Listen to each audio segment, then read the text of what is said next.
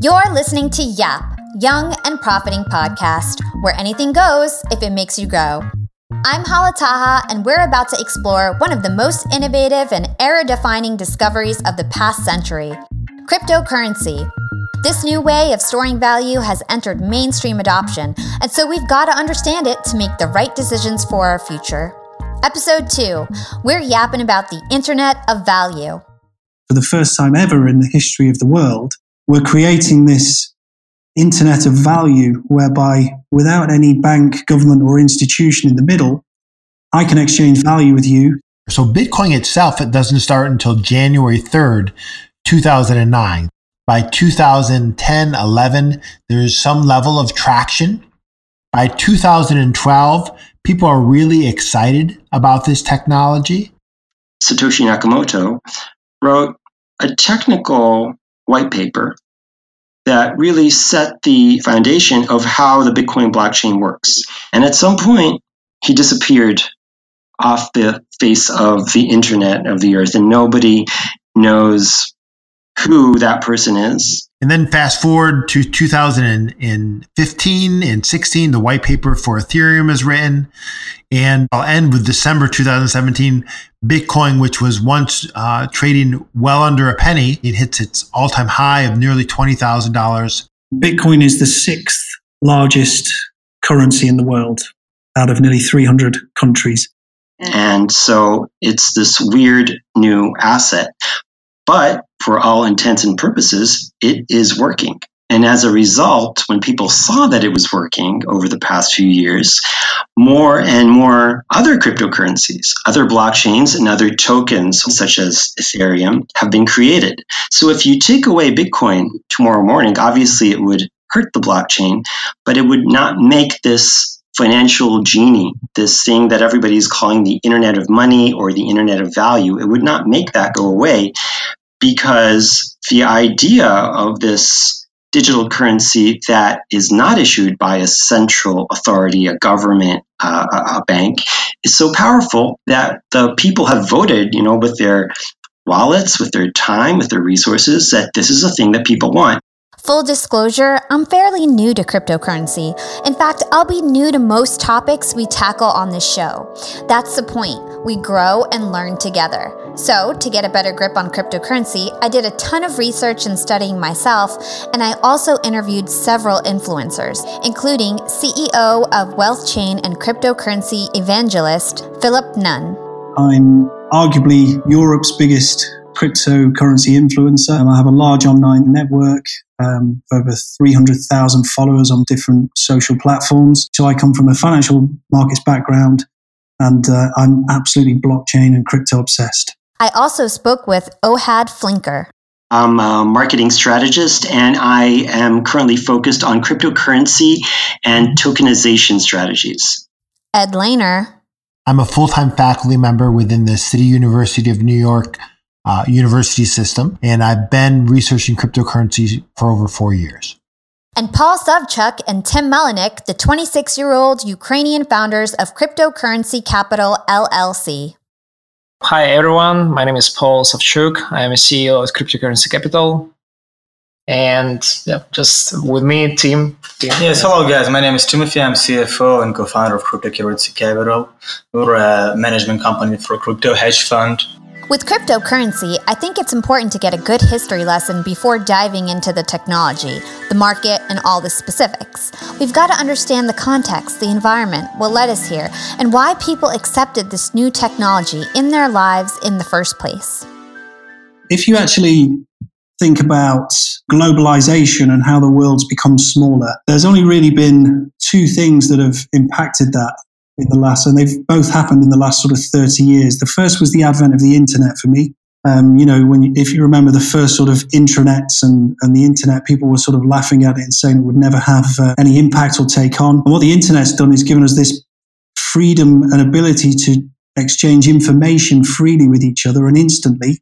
And the second one was then the smartphone. And the smartphones had more of a profound effect in terms of we're all mobile and we can sort of track where we are and what we're doing. And it's a huge thing. And the third one, which is this new wave that's come along, is blockchain technology and cryptocurrency. And what this really means is, for the first time ever in the history of the world, we're creating this internet of value whereby without any bank, government, or institution in the middle, I can exchange value with you. So we would be able to exchange value with no middleman, no intermediary, and within seconds from the UK to New York. And it's really quite exciting. Because money started out as a store of value that was coupled to a commodity like gold or silver.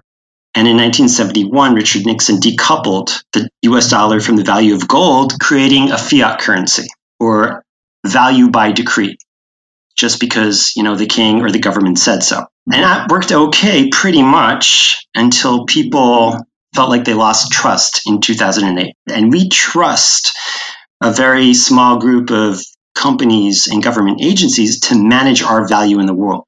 And that usually works until it doesn't, like in the financial crisis of 2008.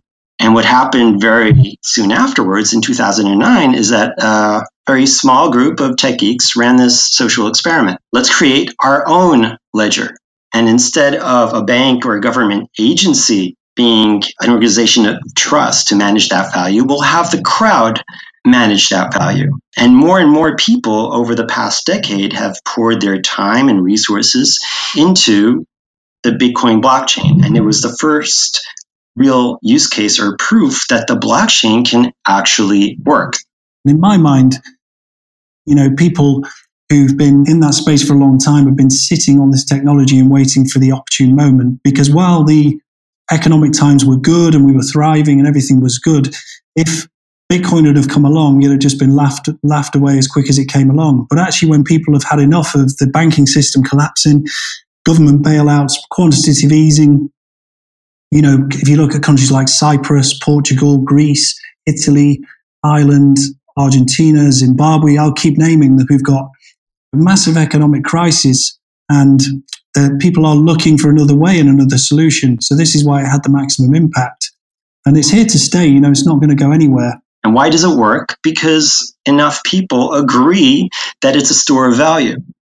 And part of the reason it's such a polarizing issue is because the idea behind Bitcoin is a little bit subversive. Because the definition of money is currency issued by a government. And there is no government that issues Bitcoin. Okay, this is a really important point. Bitcoin is not backed by the government. In fact, we don't know who's behind the world's most valued cryptocurrency. It was founded by an unknown person or group named Satoshi Nakamoto, and everyone has their own version of who or exactly what that is. Let's spend a few minutes on the history of cryptocurrency. Can you talk about Satoshi Nakamoto and his contribution to Bitcoin? Sure. So Satoshi Nakamoto was part of this well-known cryptography email list. And they had these forums in roughly, I think it was Halloween 2008. He released this white paper. I've come up with this concept for digital peer-to-peer cash. Satoshi Nakamoto's now legendary technical and marketing research paper or white paper is called Bitcoin, a peer-to-peer electronic cash system. Yeah, but I think part of the appeal of the story of Bitcoin is the mystery, because the blockchain, and specifically the Bitcoin blockchain, came onto the scene about a year after the financial crisis of 2008.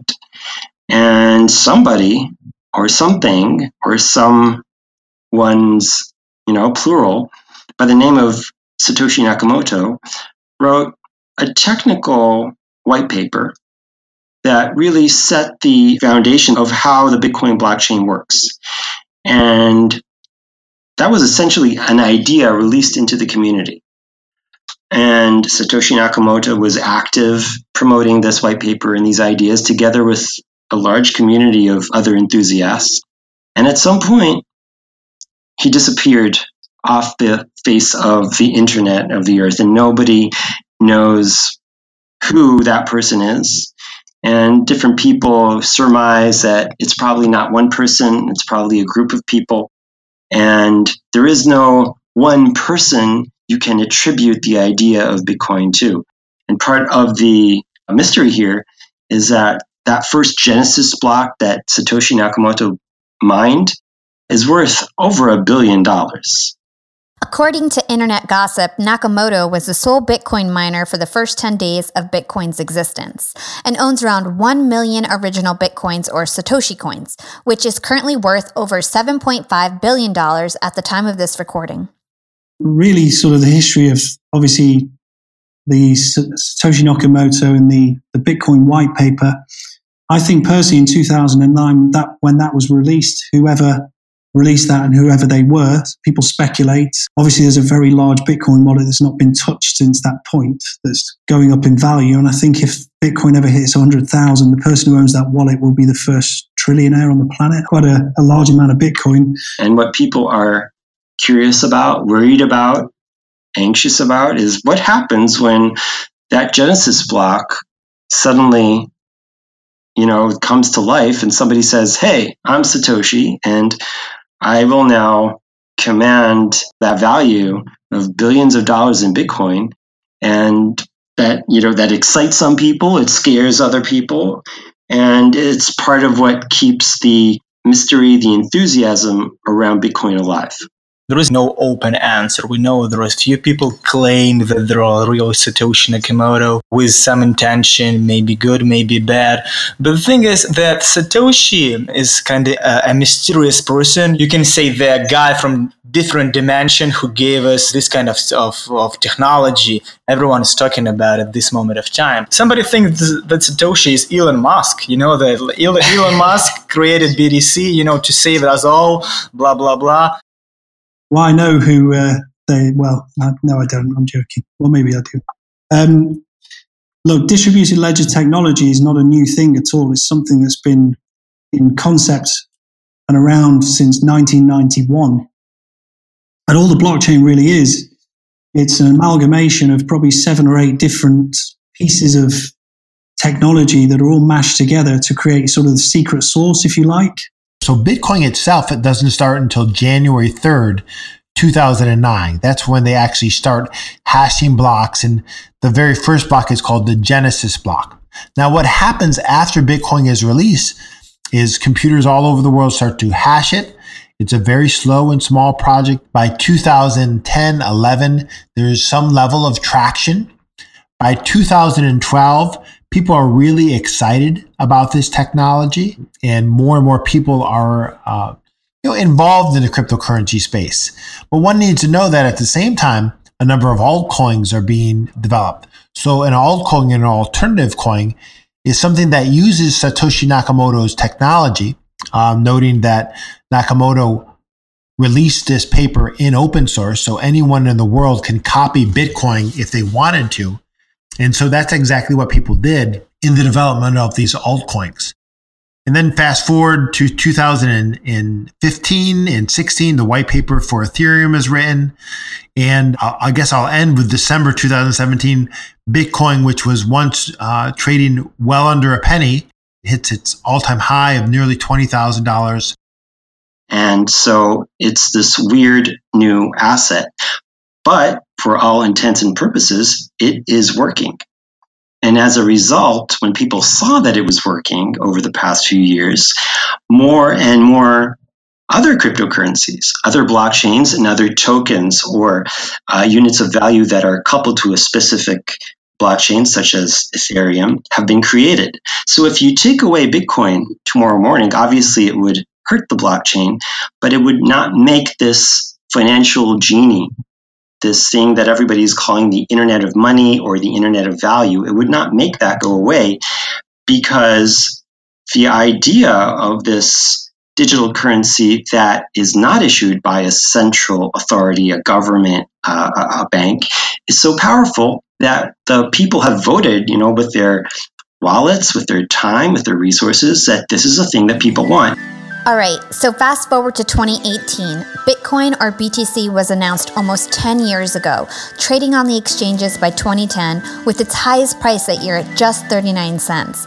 To put that in perspective, Bitcoin is currently priced a little under $7,500, with 17 million Bitcoin currently in circulation, making it roughly a $127 billion market cap. Since BTC launched, more and more cryptocurrencies have emerged on the scene, and today there's about 1,600 altcoins currently in circulation. Get familiar with names like Ethereum, Ripple, EOS, Dash, Monero, Cardano, IOTA, and Bitcoin Cash, which is a fork of Bitcoin. What's a fork, you say? Well, it's technical, and lucky for you, you're about to get into some technicalities. So let's get started with an understanding of what exactly cryptocurrency is. Young and profiters, they may call me the podcast princess, but I'm also the LinkedIn queen. I've been a LinkedIn influencer for 6 years now, and I teach one of the most popular courses about LinkedIn. And I love to teach sales on LinkedIn because when it comes to B2B sales, LinkedIn has got that on lock. LinkedIn is where all the decision makers are hanging out. There are 180 million senior level decision makers on LinkedIn and 10 million C-suite decision makers. These people are on LinkedIn and they're in the mode to buy. They're using LinkedIn for their buying journey, to research vendors or sales reps that they might work with, to look up how to solve their problems, to learn from industry thought leaders. They are in the mode to buy, whereas on other platforms, they're in the mode to be entertained. You want to get them in the right mindset. You want to cut through the noise with LinkedIn ads. In fact, 79% of B2B marketers rate LinkedIn as their top channel for paid media. And LinkedIn has the best targeting because they've got all these different inputs. People are putting their resume basically up on there. And so there's so many keywords that they can use to target the right decision makers so they can hear about how you solve their problems. And I've got a special gift for all you young and profiters who want to try LinkedIn ads. You can get a $100 credit. LinkedIn was super generous. If you want to make B2B marketing everything it can be and get a $100 credit on your next campaign, go to linkedin.com/YAP, YAP. Again, if you want to claim your credit, go to linkedin.com/YAP. Terms and conditions apply. Young and profiters, we are all making money. But is your money hustling for you? Meaning, are you investing? Putting your savings in the bank is just doing you a total disservice. You got to beat inflation. I've been investing heavily for years. I've got an E-Trade account. I've got a Robinhood account. And it used to be such a pain to manage all of my accounts. I'd hop from platform to platform. I'd always forget my Fidelity password, and then I have to reset my password. I knew that needed to change because I need to keep track of all my stuff. Everything got better once I started using Yahoo Finance, the sponsor of today's episode. You can securely link up all of your investment accounts in Yahoo Finance for one unified view of your wealth. They've got stock analyst ratings. They have independent research. I can customize charts and choose what metrics I want to display for all my stocks so I can make the best decisions. I can even dig into financial statements and balance sheets of the companies that I'm curious about. Whether you're a seasoned investor or looking for that extra guidance, Yahoo Finance gives you all the tools and data you need in one place. For comprehensive financial news and analysis, visit the brand behind every great investor, yahoofinance.com, the #1 financial destination, yahoofinance.com. That's yahoofinance.com. Young and profiters, I'm about to be jet-setting all over the world. I'm going to London, Cancun, New Orleans, and New York to speak. I'm going to be up there with the bright lights, and I want to be spiffy. I want to look fresh. And so I'm going on a big shopping spree. I got to get clothes. I got to get hair stuff, skincare stuff, makeup. But I'm not going to feel guilty about this shopping spree because Rakuten's Big Give Week is back. Rakuten is the shopping platform for savvy savers. From May 6th to May 13th, they're having their biggest cashback event of the year. I'm talking about 15% cashback at hundreds of stores with additional cashback bonuses. And they've got so many stores participating in their Big Give Week. So when it comes to clothes, I'm looking at Splendid and Good American. And when it comes to beauty, they've got so many good stores participating. They've got Ulta, Fenty, Bobbi Brown, Blue Mercury, and all the products that we love. Now we can get cash back. It's like getting a discount on the stuff you're going to buy anyway. It's absolutely amazing. They even have travel brands, so that's going to be super convenient for me with all my upcoming trips. Expedia, Hotels.com. You can get deals on everything from electronics to home goods to travel and beauty. Young and profiters, you're going to want to grab this limited time deal with both hands. You get high cashback rates for only 8 days. So hurry. Membership is free, and when you sign up and shop today, you get an extra 10% cashback boost. That's an extra 10% cash back on top of the 15% cash back. You won't see higher cashback rates than these. Go to Rakuten.com or download the Rakuten app at RAKUTEN. Shoppers get it. Yeah, so I think the most straightforward example is that cryptocurrency is a ledger. Just like if you were doing your monthly billing or anyone who does ledger, like an accountant, and it's simply a store of money. So the general meaning of the cryptocurrency is something which is built on blockchain technology, requires special proof of transaction. It might be proof of work or proof of stake or proof of something else. And it's in some way open source. Okay, so I'm about to really break this down. The main notion behind blockchain is reaching a consensus in a decentralized way. This is done via a distributed ledger that contains a record of all previous transactions. It's called a distributed ledger because the transactions are not stored in one central location. This is what makes blockchain revolutionary. The ledger or the blockchain is stored on every computer or every node that partakes in the network. So it's a database that exists out there and is replicated across hundreds of thousands of nodes or computers. And therefore, if you wanted to hack the blockchain, the Bitcoin blockchain, you'd have to hack hundreds of thousands of computers simultaneously, and that is effectively impossible. So that's part of the power of the blockchain. This is a key point of blockchains. They are designed to be immutable, and they record events and engrave them into this digital, unerodible rock. And once a piece of information goes in, you can depend on it never changing. This concept or quality of immutability is what makes blockchain different from regular files or databases where information can be edited or deleted at will. And in order for blockchain or a distributed ledger to work, the participants in the network need to collectively agree on the contents of this ledger. This is the job of something called a consensus mechanism or consensus algorithm. The first blockchain, Bitcoin, reaches consensus with proof of work, also known as mining. Proof of work is a requirement to solve a complicated mathematical puzzle in order to process a block of transactions and add it to the blockchain. Nodes, more commonly known as miners, compete to be the first to solve the problem that concerns a candidate block, and this can only be done through many attempts of trial and error, essentially guessing a large number at random. So miners take this mystery number along with data from the block and apply it to a cryptographic hash function. This hash function takes the data fed into it, and in Bitcoin's case, turns it into a unique 64-character string of numbers and letters, which serves as a potential answer to the problem.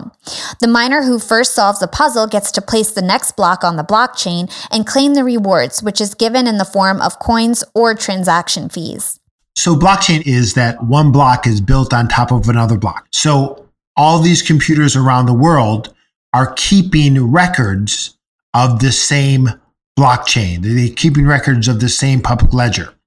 So how blockchain works is that there are hundreds of computers hashing this and keeping this public record. And in the early days, let's say 2009, 2011, a regular computer could do this and actually win the blockchain. They could win what they call the mining reward. And so all of these transactions, particularly for Bitcoin, but this is true of other cryptocurrencies, are stored on computers all around the world. And that's why it's called a peer-to-peer system, which is different than, let's say, the bank system. You know, I make a deposit, it's no good, or the bank, for whatever reason, freezes my account. So that is what they call in computer language, kind of like a master-slave relationship where only one person can do the writing. Whereas in a peer-to-peer blockchain, the peers do the writing. It should be noted that proof of work is very expensive to participate in, and it takes enormous amounts of electricity to solve these problems.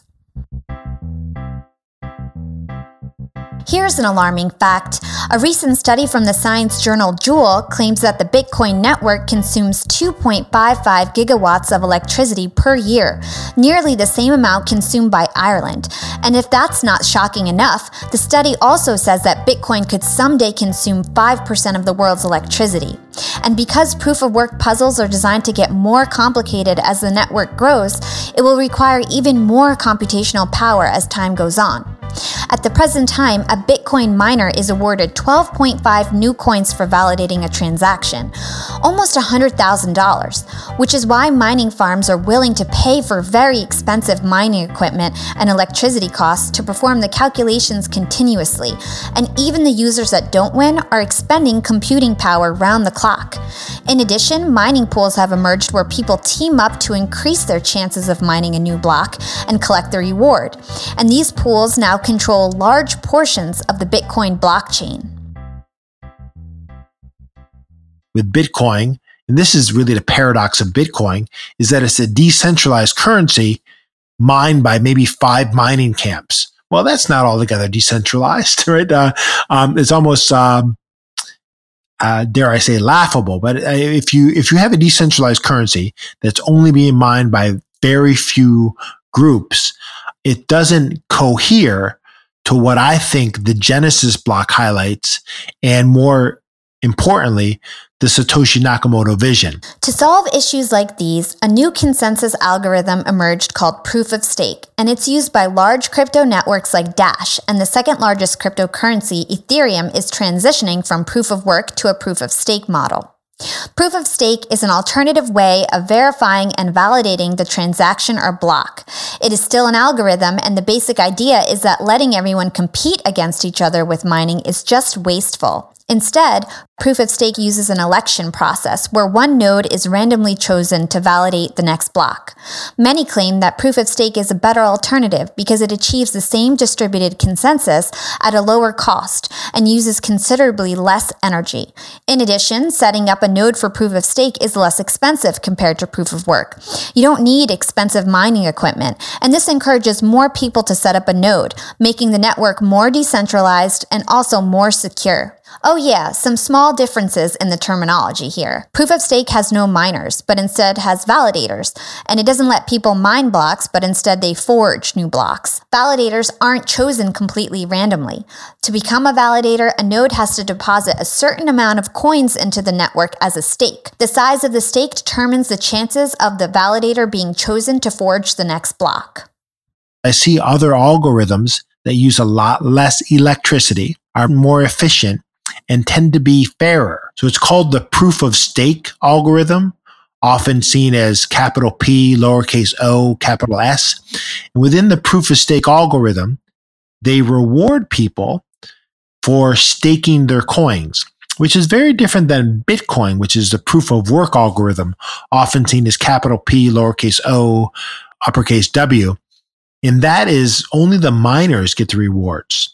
So to summarize, each blockchain has a set of rules or consensus mechanism by which transactions are validated on the network, like proof of work or proof of stake. And these rules are agreed upon by the miners themselves. So finally, to get back to what a hard fork is, sometimes miners for a coin decide to change the rules for validating a block. And that's when a coin splits and the modified version becomes a fork of the original coin. Some miners decide to mine on the new rule set, and some continue on the old rule set. Bitcoin Cash is an example of a fork. There's more nuances to chain splits, but I'm not going to try to go there. Is your head spinning? I honestly think that's normal. Blockchain technology can be really hard to understand, and core concepts tend to get lost amongst the complexity of non-essential detail.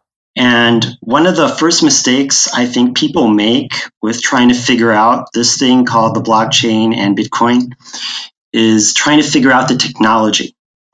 And I think the more interesting question is why people are so excited about the blockchain and about Bitcoin.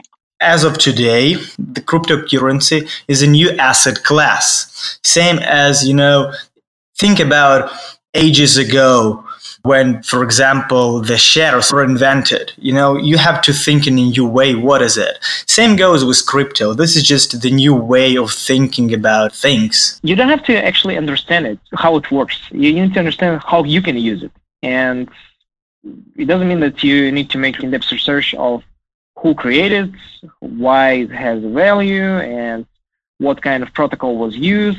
People use Amazon on their phone, they use the Google on their phone. They have no understanding how it works, but they still take benefit of it. What I always say is, blockchain technology, all you have to think of it is all the blockchain is a database, a ledger, but as opposed to working centrally on one centralized server, it's decentralized on many different nodes and machines, and it works in a totally different way. But it's much like a buddy of mine on LinkedIn stated a while ago that if I got into telling you how a microwave worked and the fundamentals of that, you'd probably never use one again. And most people, actually, when you talk about the internet, how many people in the world know how the internet works? If I asked you to explain exactly how Instagram worked and the fundamentals of it, you wouldn't be able to explain it. Not many of us would. So really what it's all about is this thing's going to sort of slowly come underneath us like the internet did. And to understand the fundamentals of it, that you're moving from a centralized way of working to a decentralized way of working, that's really all you need to know.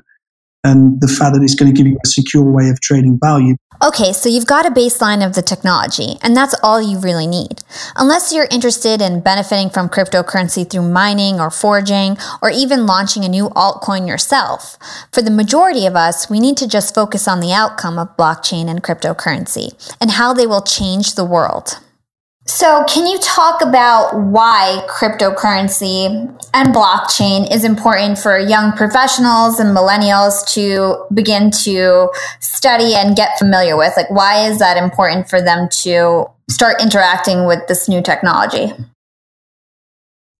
Young and Profiters, as you may know, I launched my LinkedIn Secrets Masterclass a little bit over a year ago. It was my first course. And so far, I've generated well over $500,000. And the best part is I didn't have to figure out how to set up my mastermind subscriptions, how to do abandoned cart targeting, and all of that tech geeky stuff. I just left that all to Shopify. Shopify is the global commerce platform that helps you sell at every stage of your business. And if you're in that I need to sell more with less stage, Shopify Magic is your AI superpowered sidekick ready to whip up captivating content that converts. And it doesn't matter if you're selling digital products or vegan cosmetics. Shopify helps you sell anything, anywhere, from their all-in-one e-commerce platform to their in-person POS system. Stop those online window shoppers in their tracks and turn them into loyal customers with the internet's best converting checkout. I'm talking 36% better on average compared to the other options out there. It's no wonder Shopify powers 10% of all e-commerce in the US, including huge global brands like Allbirds and Thrive Cosmetics. It took me a day to set up my Shopify store. I set up chat, took 2 minutes, and I was done. 1 month from thinking of the idea to implementation, a year later, I've made $500,000 on the idea. That's what it takes in 2024, just a good idea, and then utilizing a platform like Shopify that can help you make it a reality. There is no excuse these days. If you've got a good business idea and you think you'll be a good entrepreneur, you don't have to wait any longer. You don't have to be super techie, and you never have to worry about figuring it out on your own. Shopify's award-winning help is there to support your success every step of the way. Sign up for a $1 per month trial period at shopify.com/profiting. That's all lowercase. Go to shopify.com/profiting now to grow your business no matter what stage you're in. Shopify.com/profiting. Young and Profiters. Yap Media is growing so fast. I have 10 open roles just this month. In the past, it would take me so long to find hires. I have to go on all these different job sites. I have to create my own skills assessments. That's why I let Indeed do a lot of this heavy lifting for me. Indeed is the powerful hiring platform where I can attract, interview, and hire all in one place. Indeed has things like skills assessments, where when we have specific roles, we can find an assessment that matches that role and we can make sure they have the skills that we need. Then I can focus on culture fit. I can make sure they're scrappy enough and are obsessed with excellence and do all the things that we need to do for them to fit in at Yap. And Indeed streamlines hiring with powerful tools like Instant Match. An Instant Match basically matches you with candidates as soon as you put up a job post with people who are qualified right away. It's instant. And the best part is it gets better as you use it. So now when I use Indeed, especially when I'm hiring for similar roles, I get people right away where they know that I'm going to like the candidates because they can see what my preferences were in the past. It gets better as you use it. According to US Indeed data, the moment Indeed sponsors a job, over 80% of employers get candidates whose resumes are a perfect match for the position. It's like waving a magic wand that gets better as you use it. So I love using Indeed. We've found a lot of our A players on there. Join more than 3 million businesses worldwide who count on Indeed to hire their next superstar like we do at Yap Media. Start hiring now with a $75 sponsored job credit to upgrade your job post at Indeed.com/profiting. Offer is good for a limited time. Claim your $75 sponsored job credit at Indeed.com/profiting. Again, that's Indeed.com/profiting. And support the show by saying you heard about it on Young and Profiting Podcast. Again, it's Indeed.com/profiting to get your $75 credit. Terms and conditions apply. Need to hire? You need Indeed. Sure. I think particularly for millennials, your generation will be inheriting the folly of previous generations. The amount of debt that your generation is inheriting is significant. And so this opportunity, and I think, every generation has this opportunity where there's significant wealth creation. So I saw this during my early career in the internet, where people became millionaires and billionaires. And that was in Internet 1.0. By the time Internet 2.0 comes around, because of things like network effect, Facebook has a type of network effect that Yahoo only dreamt about in 1998. Or Google had a type of network effect where they basically were able to catalog the entire world, right? Whether it be Google Maps or information on the web. Those types of opportunities have kind of come and gone. So particularly, I think why millennials should be interested in cryptocurrency is one, the crushing debt that sadly this generation will inherit. Two, and probably more importantly, it's this wealth generation opportunity of your generation, right? If one were alive in the late 1870s, I would say railroads, get into railroads, right? Or get into banking, right? Try to figure out what John Pierpont Morgan is doing. Or if it was through the 70s, I would talk about the personal computer. But now as we're, approaching 2020, this wealth generation opportunity is so salient. So how do you think cryptocurrency will change the world? I mean, goodness me. I have to be careful when I do these podcasts because I don't want to get shot somehow by a secret agent. I'm sure I won't, but we've had a way of working for many, many years, probably hundreds of years, which is a centralized way of working. We're all very controlled by the system. And that's the biggest stranglehold this breaks. Guys who've had all the power have had it too good for too long. And I see cryptocurrency as an uprising. And this leads on to the question about helping society. I mean, you look at the world we live in and how much wealth there is in the world. It's just unfair. It doesn't work. The system does not work. We still have poverty. We still have people starving. I feel like the reason why Wall Street and the bankers are so afraid of blockchain is because everything's going to be so transparent that you will not be able to create new derivatives or credit default swaps, which caused the mortgage crisis or the .com crisis. So each time we had economic depression or stagnation or the financial crisis, it was because of the influence of those major players. And the reason why it happened, because nobody could control it. Everything was happening behind the closed doors.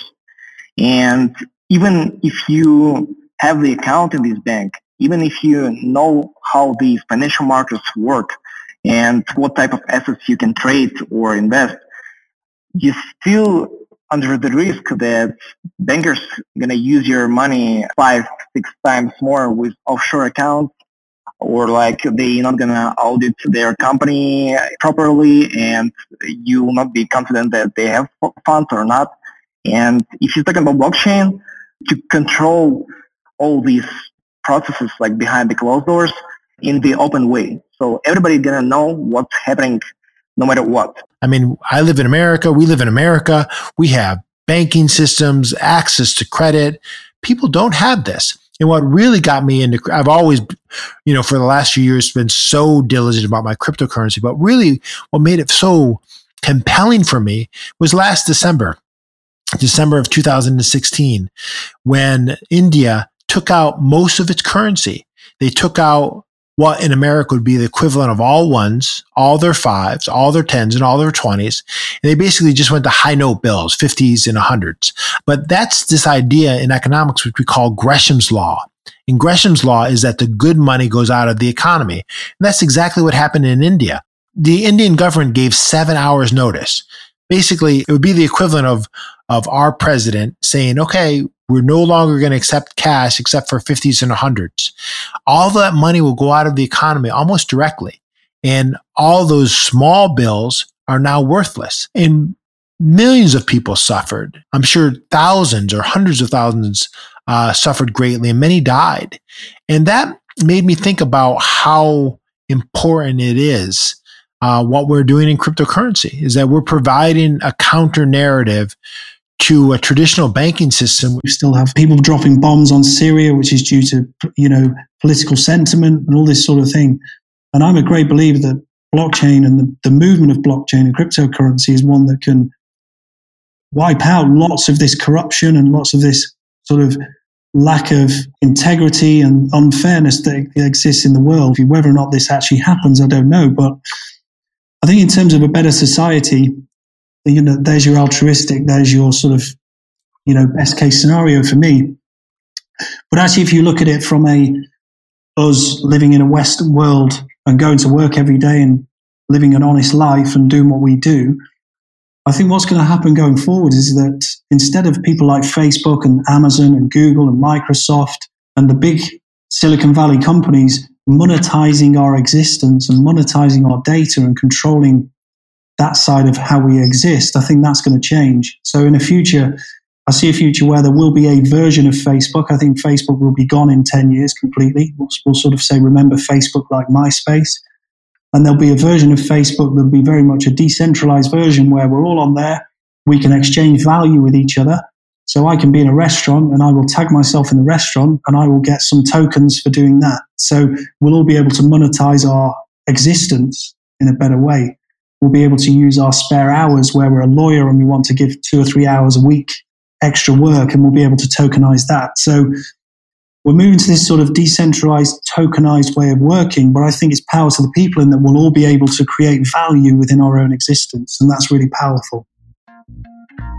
Thank you for listening to Young and Profiting Podcast, where anything goes if it makes you grow. This concludes part 1 of the Internet of Value. Catch part 2 next week, where we'll take a closer look at the other players in the market aside from Bitcoin and the considerations to keep in mind when looking to participate in the market. Young and Profiting Podcast is for informational purposes only. It should not be considered financial advice.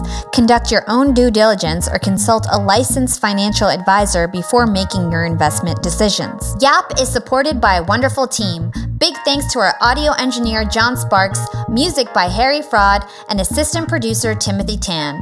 Follow Yap on Instagram at Young and Profiting and Twitter at Yap_podcast. And check out our website at youngandprofiting.com for show notes and additional references. Be sure to subscribe or follow us wherever you enjoy listening to your podcast. See you next week for part 2 of the Internet of Value. This is Hala Taha signing off.